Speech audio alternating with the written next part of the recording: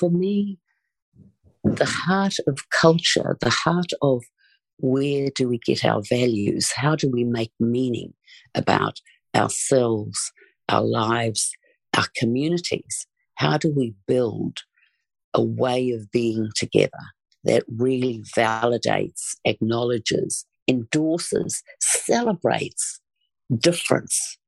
And it's all, in languages, in music, in song, in how we are as people. So, yes, it has been really who a whole part of my life is, because I've been an activist. I've done a lot of work in social and public policy. I've been passionate about community development, building communities, totally obsessed with cultural identities and the wonderful things that make up our culture. Welcome to the Self-Love Podcast, the show that helps crack open your heart and inspire a deeper regard for your own well-being and happiness. Proudly brought to you by 28 Essentials. Here's your host, the gorgeous Kim Morrison. Welcome to the Self-Love Podcast. This week I come to you from my homeland, New Zealand, Aotearoa, and I had the privilege of being here while we celebrated what's called Matariki, a brand new public holiday, but a new celebration. And I really am excited and delighted to bring to you the beautiful Sandy Morrison, who happens to be my mother-in-law, some would say mother-in-law. But this beautiful soul is an incredible being and someone who has been very heavily involved in the Māori culture, the history, and she's been a part of different projects here in New Zealand. She was the deputy chairperson for the last 30 years and has worked to develop partnerships, projects and services to support economic, social and cultural development in Auckland and across Aotearoa. She has always been actively involved in a range of innovative initiatives, say that quickly, supporting entrepreneurs in the arts and cultural sector in Auckland. Her contributions to the arts sector have included governance roles on the Council and Arts Board of the Creative New Zealand, Toi Aotearoa, and as a founding trustee of both Arts Regional Trust Arts and the Te Ariha Nui Charitable Trust. I think you're going to really enjoy this conversation because we talk about what it means to have cultural identity and honouring our cultural heritage of whatever country that you're in, looking to our Indigenous cultures for their incredible wisdom. And I really hope you enjoy this week's podcast as much as I have enjoyed interviewing this incredible woman. If you'd like to place any comments and feedback, you know I am absolutely delighted by all of those things, either on my Instagram page, Kim Morrison28, the Facebook page, Kim Morrison Training, or you can go to thewellnesscouch.com/self-love podcast. Your 5-star rating supports me to get this beautiful array of interviews and quickies out there to as many people as possible so that we can all take care and be kind. I look forward to hearing what you think of this week's amazing interview. As you can hear, it is not only a pleasure to interview extraordinary people, but when I get to actually interview someone who I adore with all my heart and someone who I have respected for many, many years, and particularly someone who has a lens on life that I would call very beautiful, then it gives me absolute pleasure to have you on the Self-Love Podcast, gorgeous Sandy Morrison. Oh, good morning, Morena. Kia ora koutou, I will say in the language of Aotearoa, New Zealand. Well, that's quite a lot to live up to. Well, you are someone who, let's face it, there's a bonus in marrying your son, as I got you as my mother-in-law. So I can't help but be proud and excited about that. Not many people can talk about their mother-in-laws as fondly as I do, but it is an absolute pleasure to have you here, sweetheart. Oh, thank you, Kim. I mean, you certainly are not a daughter-in-law for me. You are a daughter in love, and my love, you are. I always say, well, Danny dreamed you up.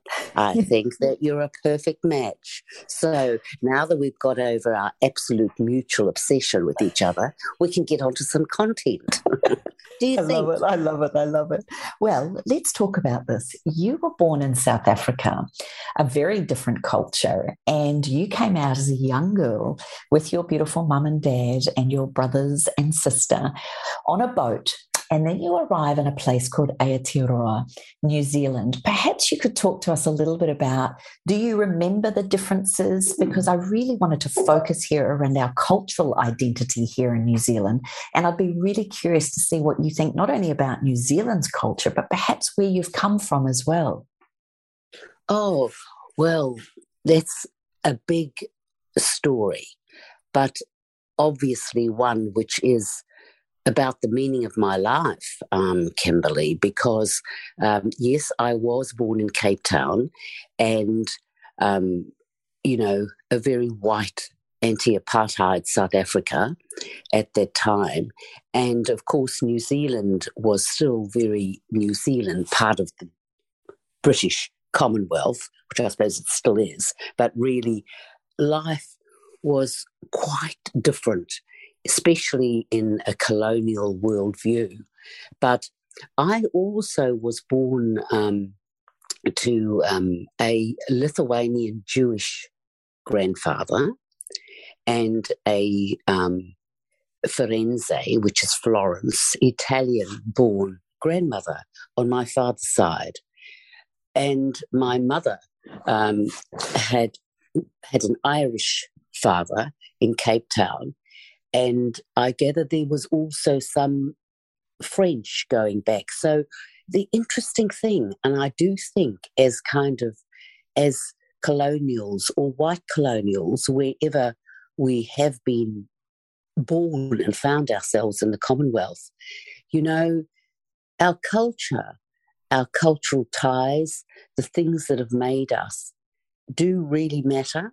And I think they matter to everyone. So for me, these days, I really endeavour to challenge myself about what is a really healthy, well-balanced, exciting, innovative post-colonial worldview. That's certainly where I think we can go. And I think it really matters to recognize, our own cultural histories, the things that matter to us, and some of the things we just have in our essence.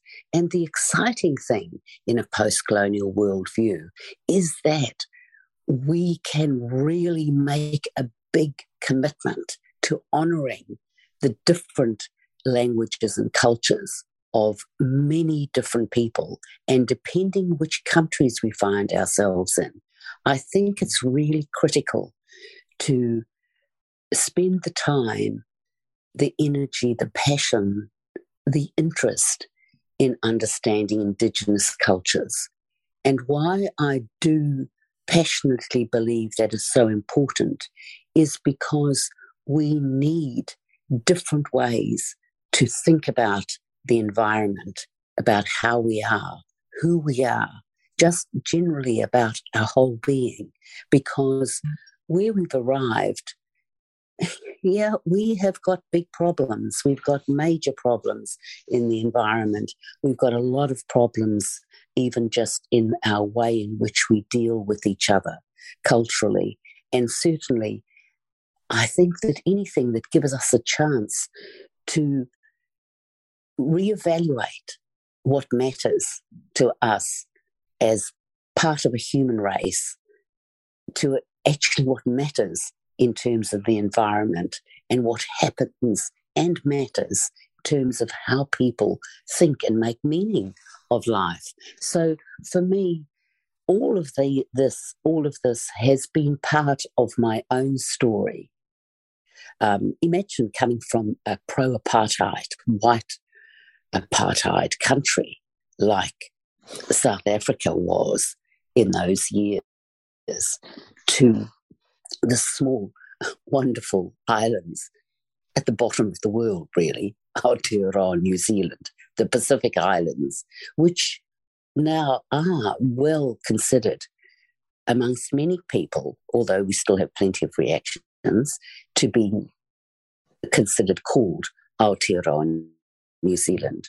But as a young woman, as a teenager, I became very politicized and I was very anti-apartheid.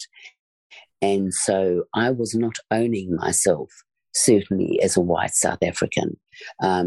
I was very committed to New Zealand, and so was my father, which is why our parents brought us here.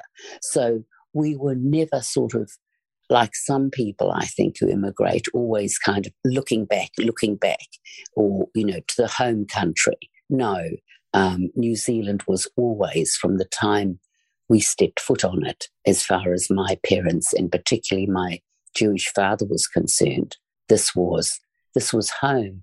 And so I think it was all of that sort of, family attitude which really committed me in a very, because I was only 12 when I came, so I had all of the cultures of New Zealand, the strangeness to deal with, because we moved to small towns in New Zealand for, my father's work.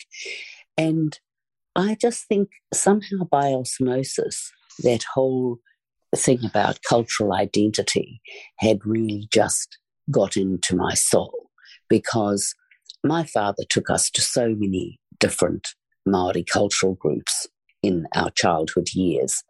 And when I became politicized in my teenage years, and then I was marching in the anti-apartheid Springbok tour, I then got into thinking about Māori sovereignty, because that was also on the rise, and a recognition that really there was tremendous amount of issues and considerations that mattered in terms of Māori, not just negative social economic issues and poor health issues, which continue today, but really there was a huge amount of music, song, vibrancy, tradition that was part of a Māori worldview that really was so marginalised.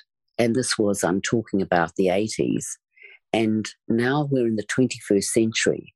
And I do think that as a society, and that New Zealand, even being the small country, has made a big leap forward in terms of seeing the value and benefit of thinking about the Indigenous culture of this place, which I like to think about as being really a big issue in the Western world, in the colonised world.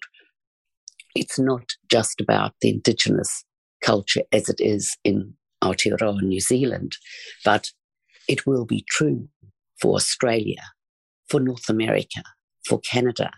And what is so exciting about this journey, which I think is the really innovative, exciting part of a post-colonial walk together into the future, is that we can challenge ourselves about our approach to the environment. How come we've got to this point? Some of the things in our society that we had great aspirations for, but really we have done badly, very badly. So for me, the heart of culture, the heart of where do we get our values? How do we make meaning about ourselves, our lives, our communities? How do we build a way of being together that really validates, acknowledges, endorses, celebrates difference. And it's all, you know, in languages, in music, in song, in how we are as people. So, yes, it has been really who a whole part of my life is, because I've been an activist. I've done a lot of work in social and public policy. I've been passionate about community development, building communities, totally obsessed with cultural identities and the wonderful things that make up our culture in terms of arts, and the fact that it's not about negating the Western traditions. So I just don't understand racism, because it just feels to me that racism, at the heart of it, it's all about a whole lot of fears about things which really, when you engage with it in a human sense, are not really threats. So all of our music, all of our art, all of how we make meaning and communicate can be different, and we can celebrate it.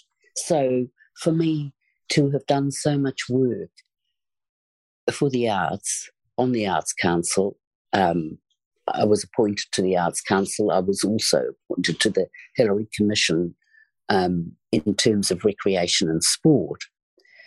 And also I did a lot of work in social policy, understanding intergenerational unemployment. And in my case, the things I was very interested in was in marginalised communities. And so it might seem like, oh, well, that's a lot of different, but they weren't different.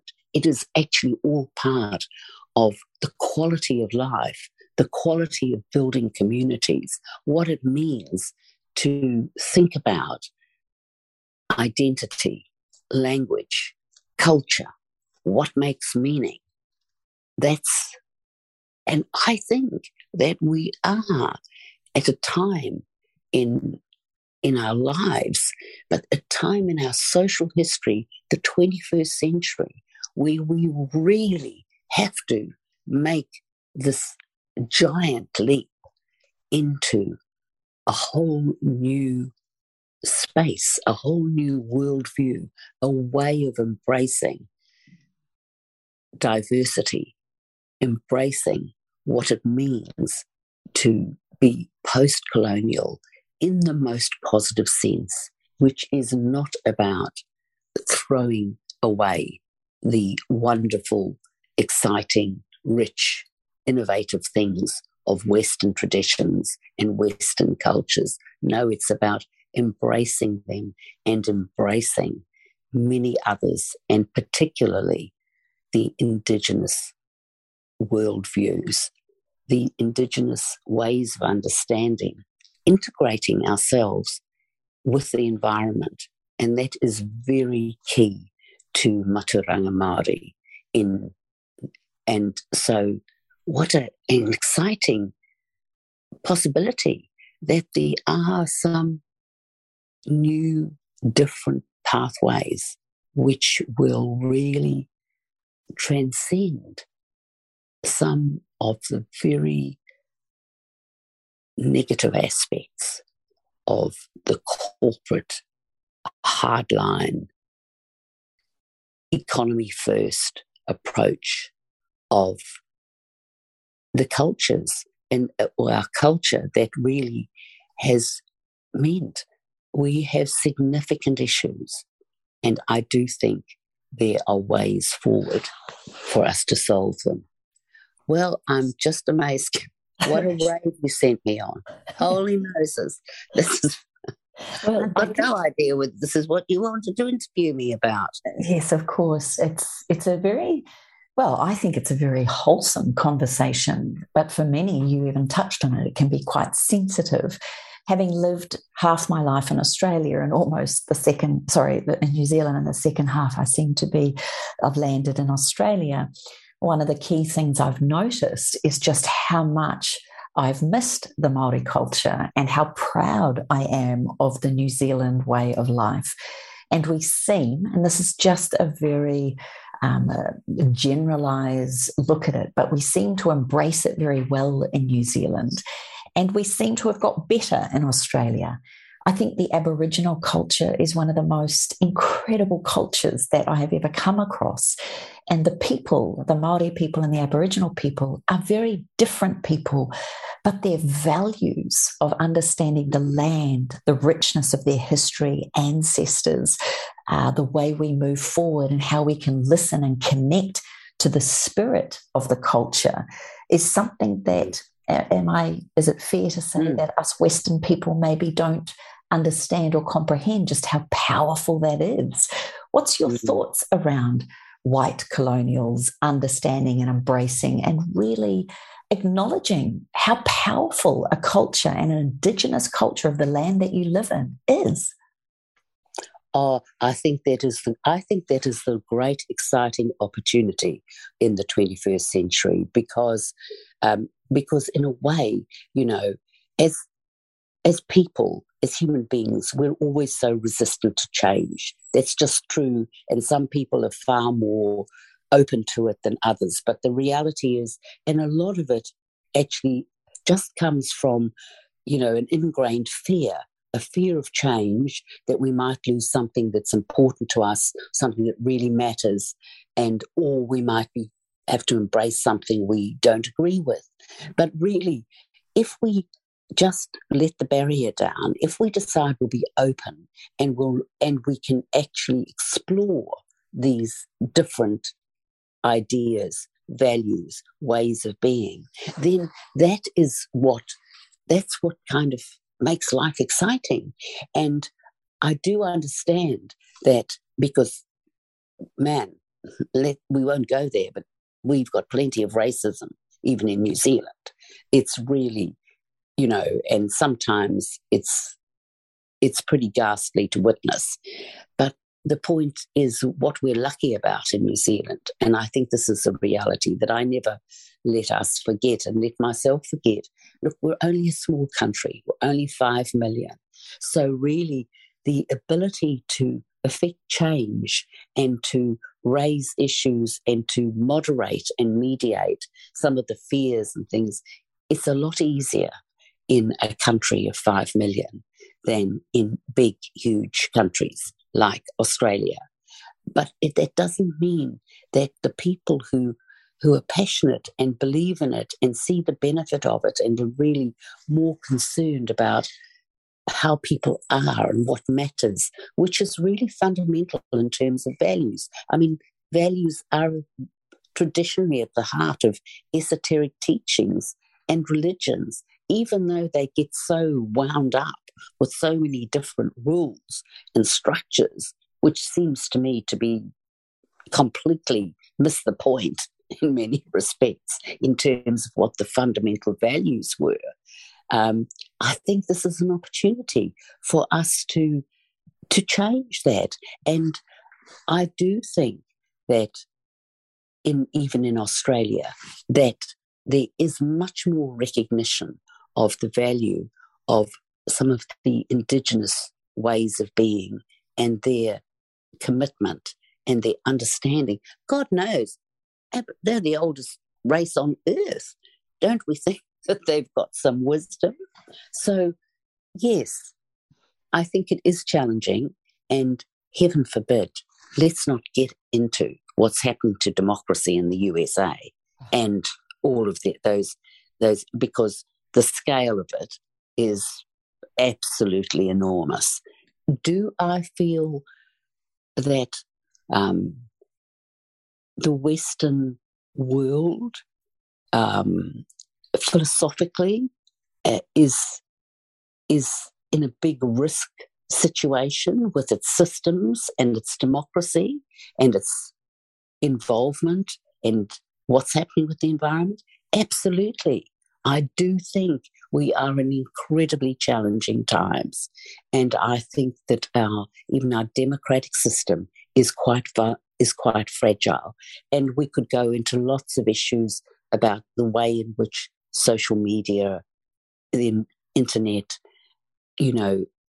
has upsides, but it certainly is producing some very difficult and challenging issues. But what I do think is so important is that, when we do connect together in terms of what matters and when we have a conversation which can be about the values, what we're going to do about the environment, about some of these bigger issues, what it means to have a healthy, balanced, democratic system, then I do think we will find ways to actually negotiate the kinds of new worlds we certainly need to build in this time, in the 21st century. And I certainly think that being open to indigeneity, to an indigenous worldview, to being prepared to explore the ways in which nature, the environment, the seas, the stars, the sun, is actually integrated as part of their traditional worldviews. And for us in Aotearoa New Zealand, Maturanga Māori certainly is very rich in that, even their understanding of the cosmology. So we don't have to turn into academics, but I do think that we need to really open our minds and our hearts and not to believe or imagine that some of the best of our own cultural traditions will necessarily just be dismissed.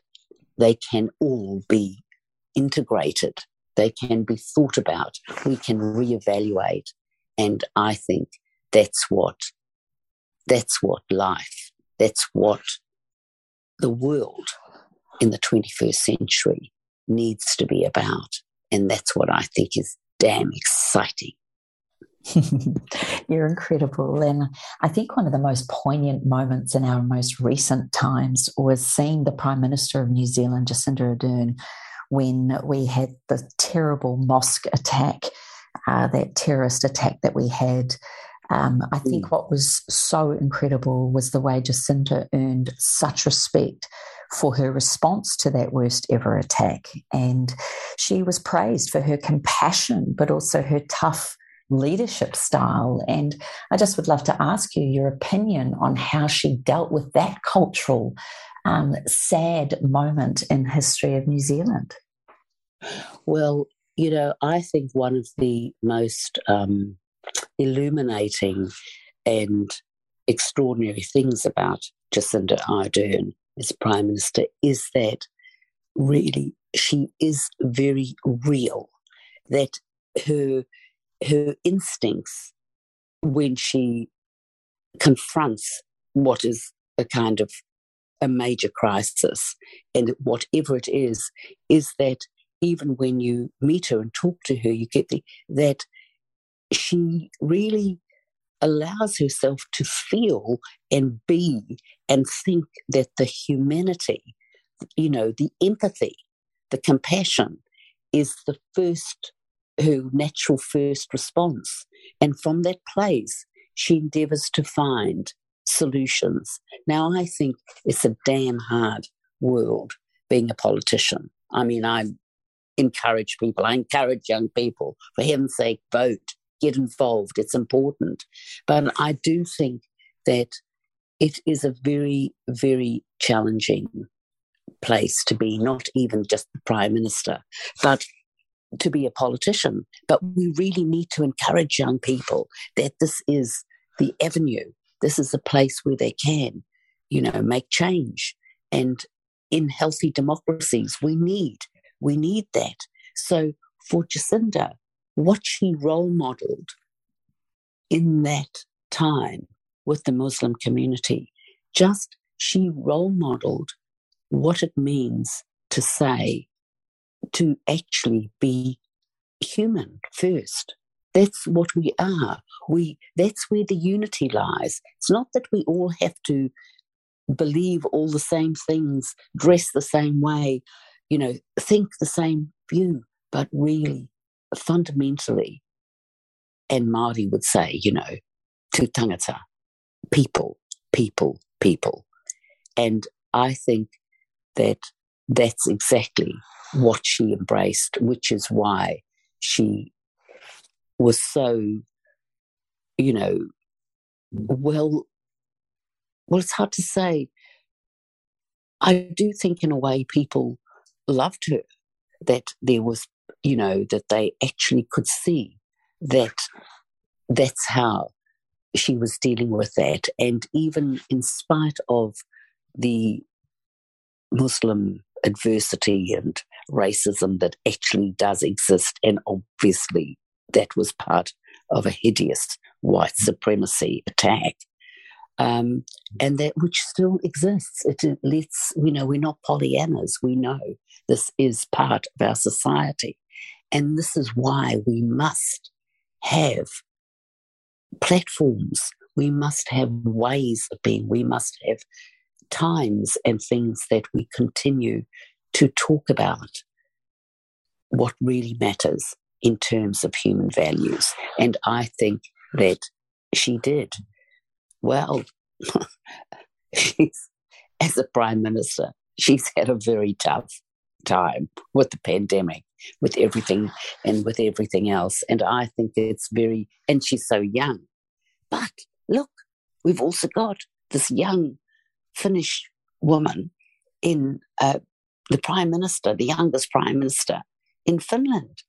And heaven forbid, she's standing up to Putin. Well, we do live in extraordinarily challenging, difficult, and complex times. But that means we can find ways and platforms and values to unite about what really matters. And that's so much what I think this time has to be about. And I say with young people, in terms of political systems, there's a lot that doesn't work, and there's a lot that is not very good about it. But you must be in it. In democracies, they must vote. It makes such a difference, because if things matter to you, if the values, what kind of society we've got, what we're doing about the environment, how we treat each other, are we looking after the poor, are we looking after health, all of that, it's huge. But if everybody participates, we'll find solutions. That's what's so marvellous about human beings. And for heaven's sake, man, if we don't get it together, well, I think the earth will survive, but we just might be gone. It's a fascinating time where, even with our colonial history between our two countries, Australia and New Zealand, many find the cultures in both countries to be fairly compatible and quite similar. And therefore, New Zealanders find Australia quite easy and Australians find New Zealand quite easy to be in. We don't encounter the same language barriers or cross-cultural difficulties or socialisation that some other migrant groups face. And I'm curious if, as you say, that we as people, as humans first, we can actually have compassion and empathy for fellow humans, regardless of race, religion, or background and identity. This comes back then to what's important to us. Like you said, you've said the word a number of times, our values are so important. But then you take into account our values are important, but then belief systems can mar or can actually not necessarily support our values based on our parents' beliefs or our religious beliefs, how do we bring values that could be universal across the board when beliefs can be so different? Well, my dear, I do think that is a very challenging question, and it is a live work. It is a live work all the time, because it is always about assessing what matters and what counts and what's a priority. And so I do think that a lot of the time the debates around religions and the differences in belief systems actually take away from the fact that really what we need to discuss, what we need to be talking about, is a way of talking about what are the values, what are the values that are important to us, what are the values that are important in the society, what are the kinds of things that we want to drive our systems. And so to me, because I'm totally passionate about healthy, well-balanced democracies, I do think that the democratic system it's got plenty of flaws, but then as human beings, we have plenty of flaws. It is the best system that we have so far. And so I do think we need to find ways to be able to have conversations, discourse, which isn't about arguing about hardline belief systems or fixed attitudes. It's actually about exploring what makes meaning, what matters, and which really, to me, the only way of describing that is the values, and the values that you actually want to underpin the society, the ways in which you look after people, the way in which people can be different, can also succeed. So it isn't about thinking that everybody is all the same. I mean, that's what's so exciting, is that the difference does make for interesting conversations, fabulous kind of different music, wonderful kind of arts and dance. But I do think philosophically we have to have public platforms which allow us not to just be constantly negative, critical, blaming, and we need to explore what actually really matters in terms of those values. And I think that is work in progress, but that's actually what being alive, caring, thinking human being is, isn't it? Well, I think you've touched on some really important things here. And in my humble opinion, not being an academic, but someone who's always curious, is really at the fundamental foundation of what it is to be human. There is basically two emotions, love and fear.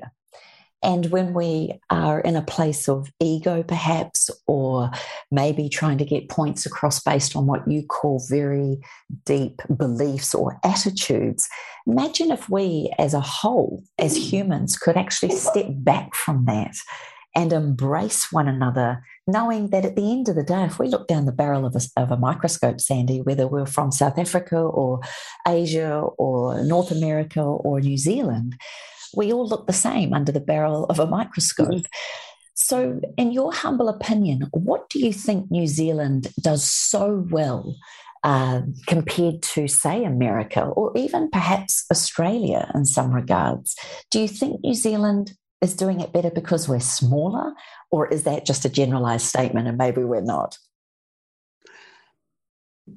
Now, yes, you do like to ask very piercingly difficult questions, Kim, because, you can never say that answers to these big questions are really just simple and bottom line, because they are complex.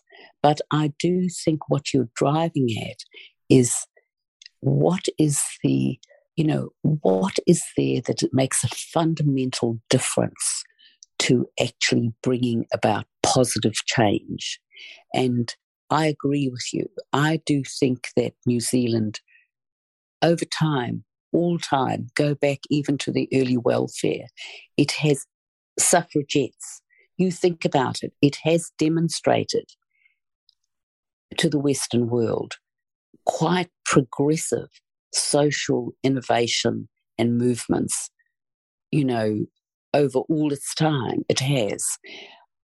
I do think that it does help to actually bring about significant change or innovative change when you're not talking about, 20 million, 30 million people, that because of the size of the country, because there's 5 million. So the effective change can happen quicker.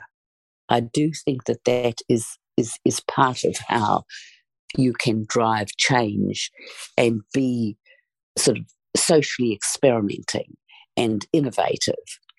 But I also do think that there are other fundamental differences, and there is no doubt that in this country, the British Empire arriving, the colonization, but the Tiriti o Waitangi, the Treaty of Waitangi, was a very significant difference where no matter all the controversy that might arrive about the interpretation and everything, the intention was still to actually have a relationship that recognised who were the indigenous people of this land when the settlers came to it. And I do think that it is not just a sort of a political document. The wonderful thing about it, it has been a live treaty, a live conversation to discuss, yes, debate, not always agree about it, but really it is, as Māori would say, the ahika, which is the flame.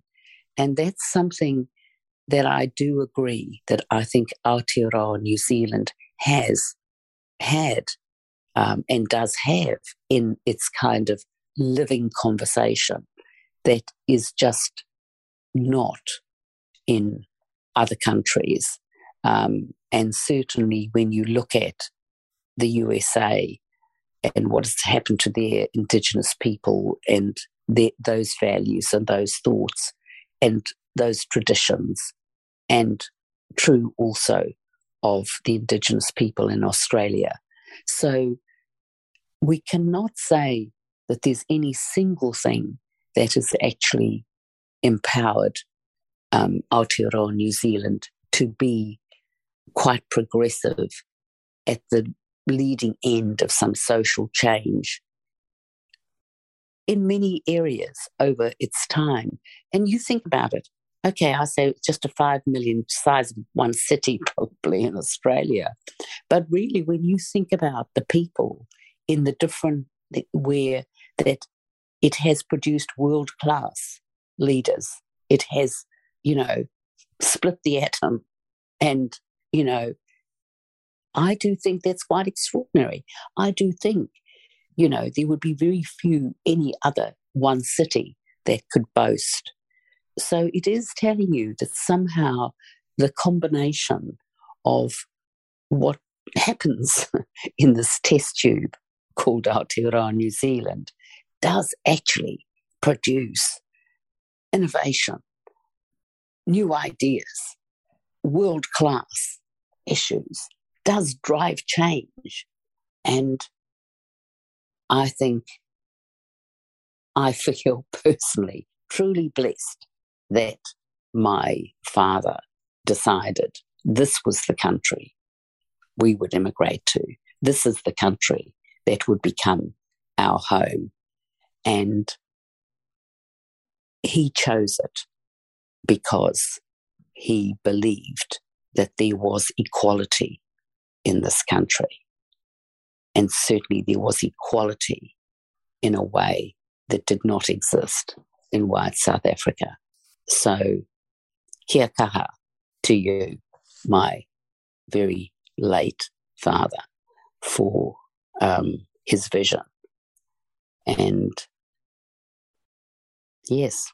It's amazing. And so incredible that he chose New Zealand out of all of the countries in the world. What a blessing also for us, as we're recording this while I'm in New Zealand, for us to have you come here, my sweet dear Sandy.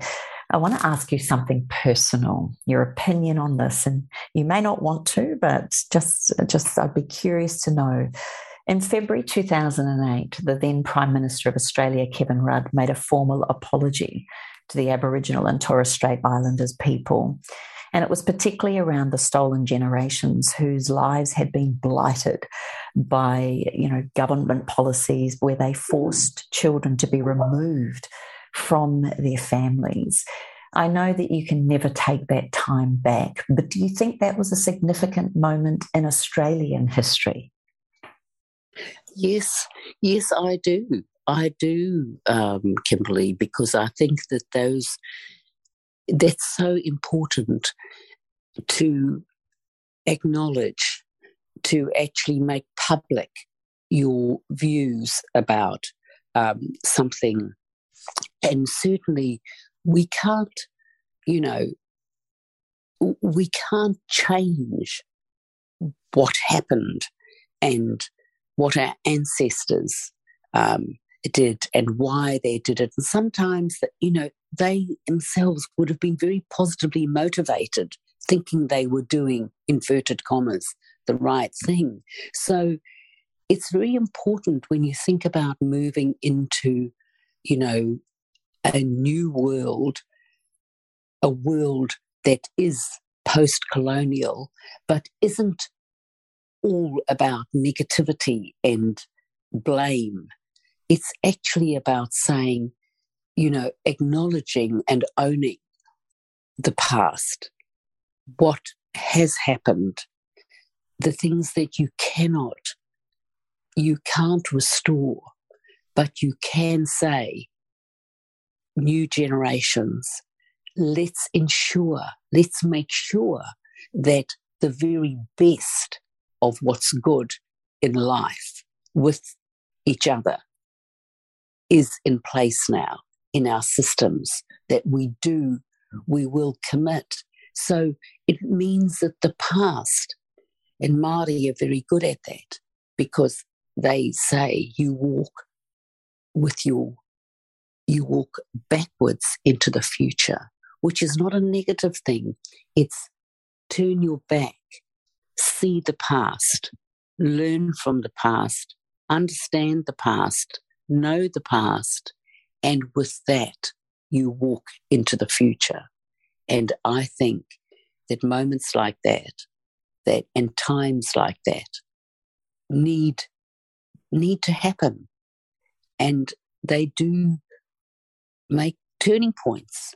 They do create change in the most positive way, in spite of the debate, sometimes the disagreements, and also the fear, which gives birth to a huge amount of racism that occurs. So you need visionary statements, you need leadership at that constantly to remind us that there are ways of being that are bigger, better than we've ever been in the past. We're very blessed in order to move forward, to be able to look back, as you say. And one of the things you touched on earlier, where I'd love for you to take us now, is really about that beautiful Indigenous wisdom, where really, and my very small knowledge around all of this is, each of the Indigenous cultures seems to have this interconnectedness of all things: physical, spiritual, the land, the sky, the stars, the planets. Like it's the livelihoods and the truth of each customary ways or Indigenous ways.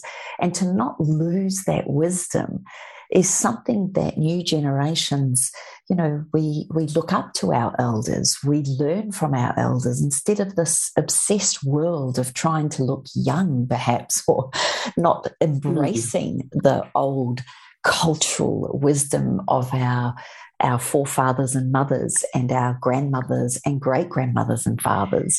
How do you think we can hold on to this as we move forward?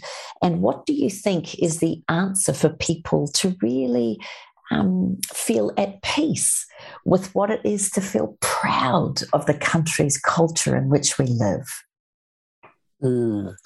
Well, I do think that in Aotearoa, New Zealand, and it's important to kind of really, for me always in terms of having a vision for society or for the arts or thinking about community building, it's that you do want to be able to be effective and do something locally, even in your own life, in your own family, in your own community, not just some kind of theoretical view about how, the world could be or society could be. So what's marvellous, I think, is that just recently, and I will talk a bit about Matariki because that's just an extraordinary occasion that now is being celebrated. But I do think that events and rituals and things happening that allow people to join in, to understand, to celebrate, to, make music or be together and hear the stories, all of that is part of how people begin to see that, there are ways of being together that can be a bit different or might have different views or introduce new ideas. And I do think that with the indigenous cultures, in terms of their traditional worldviews, there is a tremendous amount at a very community level just to learn from. Now, I'm certainly not an academic, and I would not claim to be any real, super knowledgeable person about a whole lot about Maturanga Māori. I know some of it. It interests me. I'm intrigued. I like listening to the stories. But I do think that this recent opportunity for this government making a public holiday of Matariki has really opened a door to a way of people at whatever level, whether it's just with preschoolers or just with families, actually getting a taste of what is a very profound understanding in Maturanga Māori of the integration between us as people and the earth, the sea, the sky, what grows, who we are, what makes meaning for us in terms of health and being together and being well. And, how wonderful is that? And it does not have to be bound by somebody's fixed attitudes or somebody's particular religion. It doesn't have to take that on. You can actually think about it in a really holistic way. And Matariki is about that, because how remarkable to have something which is totally universal, because the star cluster that Matariki is focused on is the Pleiades. Now, the Pleiades are one of the oldest star clusters known to us, and I understand it was 17,000 years ago they did drawings in those caves in France. So we're not talking about something that's sort of made up here, something new.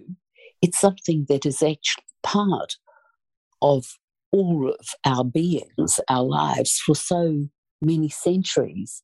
But suddenly it actually has been highlighted, explained, understood to also represent like a time of life, a time in seasons, a time when in Aotearoa, New Zealand, it is the solstice, it is the shortest day, and that's the beginning of that process. And what that tells you about what's happening in the environment, what grows, and what's in the sea, and what's in the sky, and what it matters for birds. Now, isn't that a most wonderful, exciting, not as if it's entirely new, it's just a way of thinking about it. But what I loved about it is that it's not a day. We might have one day as the public holiday, but really the Matariki is a period of time which then, in traditional Māori terms, heralds the new year, and the new year of growth, of reflection, of remembering the people who've passed, of having gratitude for what we have in the present, what grows, how we can be together. And within that, planning what does it mean for our brand new year, where we're going. So it just takes on a whole depth of meaning for people. They don't have to do the whole thing. They can just tune into the celebration and the ritual of what matters to them. And when you say, how can we begin to have these conversations or thoughts and thinking about what makes meaning and our values, I think it is like that. I think it is about celebrating rituals or having events and having public events and giving new meaning to what we decide our public holidays are about. Well, I think what I also loved when I heard you talking about this was those beautiful stars, the 9 stars, I think, if I'm right. And each one of those stars has its own meaning as well. And I think what I love about this is, even though it could be a very old historical, as you say, 17,000 years ago, this was discussed, to give it new meaning and to honour each of those stars, how they're connected to the earth, the sea, the winds, the sky. I'd just love you to just describe to us your understanding of those 9 stars and just how powerful it is for us to honour this ancient way of looking at our history. Well, for a start, darling, the Matariki in Māori, Te Reo Māori, it is mata are the eyes, and ariki means God, and not a Christian God, not a Māori God, not a Buddhist God, but just that sense of, the universal energy, things much bigger and more powerful and more than who we just are as a physical human being. So that's the eyes of God is what the closest we could translate Matariki in terms of English. And what's extraordinary is that Matariki is like the mother of that cluster of stars. And what they all have are these they're not just kind of Māori names. They actually have represented things that Māori understood in terms of the environment. And so they named them, and they do have special purposes. The oldest star in the in the Matariki cluster is the Pohutakawa. And as part of that understanding, that is definitely the star that is connected to the people who've passed on, the souls that have actually been of this place and have left their bodies and died. And that's who Pohutakawa actually does represent. So that's what the oldest star has in terms of its role. The next star is Tupu Anuku, which is connected, the star that is actually connected to the food that's grown in the ground, like, carrots and kumaras and potatoes. So they even have the star that they see is connected to that really important resource, connected to the ground, the food that's grown in the ground. Tupu Arangi is actually connected to the birds, to sometimes even food from the sky. So they are honouring and having gratitude and celebrating the fact that there is Tupu Arangi, the star, that is there to acknowledge and look after birds. Then they go to water, and they don't just think about water as all water. There's one called Waiti, which is for the fresh water. So then they think about, and it is about acknowledging what actually lives, the living in fresh water. Tuna. Imagine that, just kind of having that connection and appreciation and valuing of that, something that is so important to us as human beings, to life on this earth. Then the next one they call Waiata, which is the star that is connected to the salt water. So we have plenty of life in the salt water that we need to look after, that some of which some people eat. And we need to acknowledge it and celebrate it and look after it. And water, they then also think about the pools in the sky, and that's rain. And that's Waipunarangi. And that is the star that is looking after the rain. And they even have one of those stars, this wonderful cluster, for the winds. You think about the winds, the amount of winds there are, and the winds and what the purpose of winds is and what they do, and how much a part of the environment it is. And they are Ururangi. That's the star of the winds. Then the last one, which is actually the youngest star in the cluster, that is Hiwi Itirangi. Hiwi Itirangi. And what is marvellous about that star in the Māori tradition is that that is the star that is connected to your dreams, your desires, your passions, your ideas for the year ahead. So you can see how all of the stars and the meaning and the connection for them then all holistically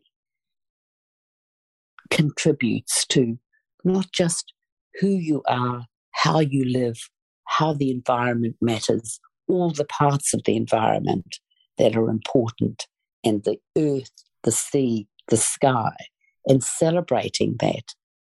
And then what you will do with yourself, with your next year, And it's so, although it's such a big tradition in terms of the Pleiades and a universal part, I think it's also how it is thought about and named is of this place is so uniquely Aotearoa, New Zealand. So to have a public holiday, Matariki, which celebrate is so intensely meaningful at whatever level people take it.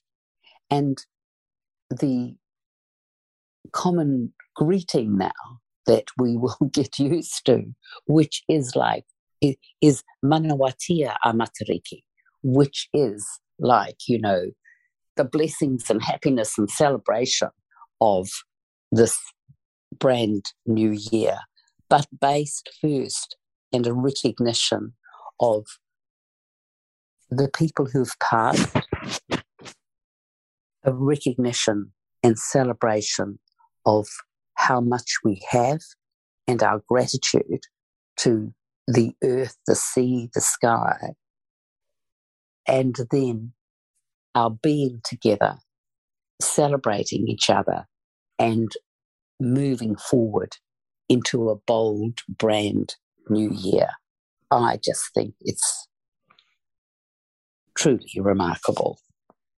So it's just so beautiful to hear the words, the language, the meaning. And I think all of us at a very deep, unconscious level feel very connected to these words, regardless of the names or the language, because I'm not sure we could ever articulate fully the translation of what many of these Indigenous cultural words must be very hard sometimes to find the English translation for their deep, deep meanings. So I want to acknowledge and honour you for giving us the most beautiful insight into Matariki and just how beautiful it was to be here in this land celebrating the first one of its kind for Danny and I to actually be here. So thank you so much. This is why it meant so much to me to actually have you on this podcast, not only describing your deep connection to cultural history, meaning, and also your desire for us to come together and use these teachings, this wisdom, to look forward and be grateful for what we do have in the here and now. If there was a definition of what you believe to be, the meaning of love and self-love, and obviously honouring the love of our culture and our history, what would your final message to this beautiful listener of the Self-Love podcast be by embracing all of the things that you've talked about, including the wisdom of our Indigenous cultures wherever we're from? What would be your final message to those listening to this podcast? Well, darling, what I would say is that I think we are truly blessed to live in this time with what is now possible for us, for our children and grandchildren.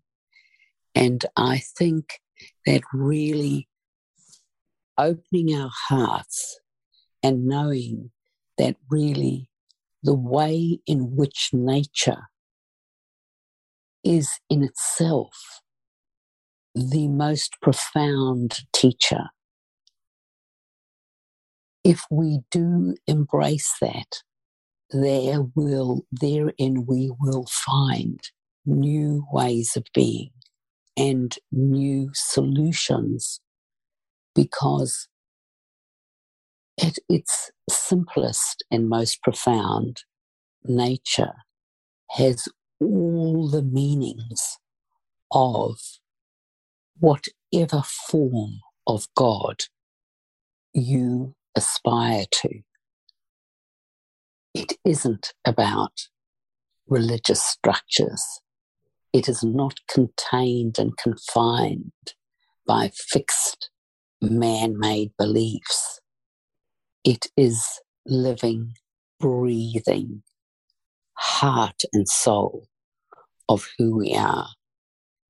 So one of my grace has been, when I say grace, I say ko ao te whenua ko ao. I am the land is me. Oh, you beautiful soul. What an absolute treat and honour to share you. Those amazing words, and I'm sure anyone listening to this right now, if they're anything like me, are covered in goosebumps and just feel so grateful that you have taken the time to share this with us. I feel incredibly honoured to have your knowledge, your wisdom, and your teachings a part of our family and our culture, but also to know where we're from and to always honour and remember that is incredibly humbling. So from my heart to yours, beautiful Sandy Morrison, I would love to say I love you and thank you, my mother in love, for being on the Self-Love Podcast. Blessings to you. Thanks for listening to the Self-Love Podcast. Be sure to write a review and share the love with your friends and family. And head over and visit Kim and her team at 28.com. That's the word 20 and the number 8.com. Take good care.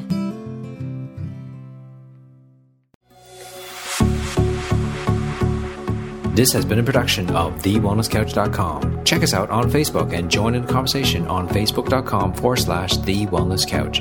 Subscribe to each show on iTunes and check us out on Twitter. The Wellness Couch, streaming wellness into your lives. Whilst the Wellness Couch presenter endeavor to provide accurate and helpful information to their listeners, these podcasts cannot take into account individual circumstances and are not intended to be a substitute for health and medical advice from a qualified health professional. You should always seek the advice of a qualified health professional before acting on any of the information provided by any of the Wellness Couch podcasts.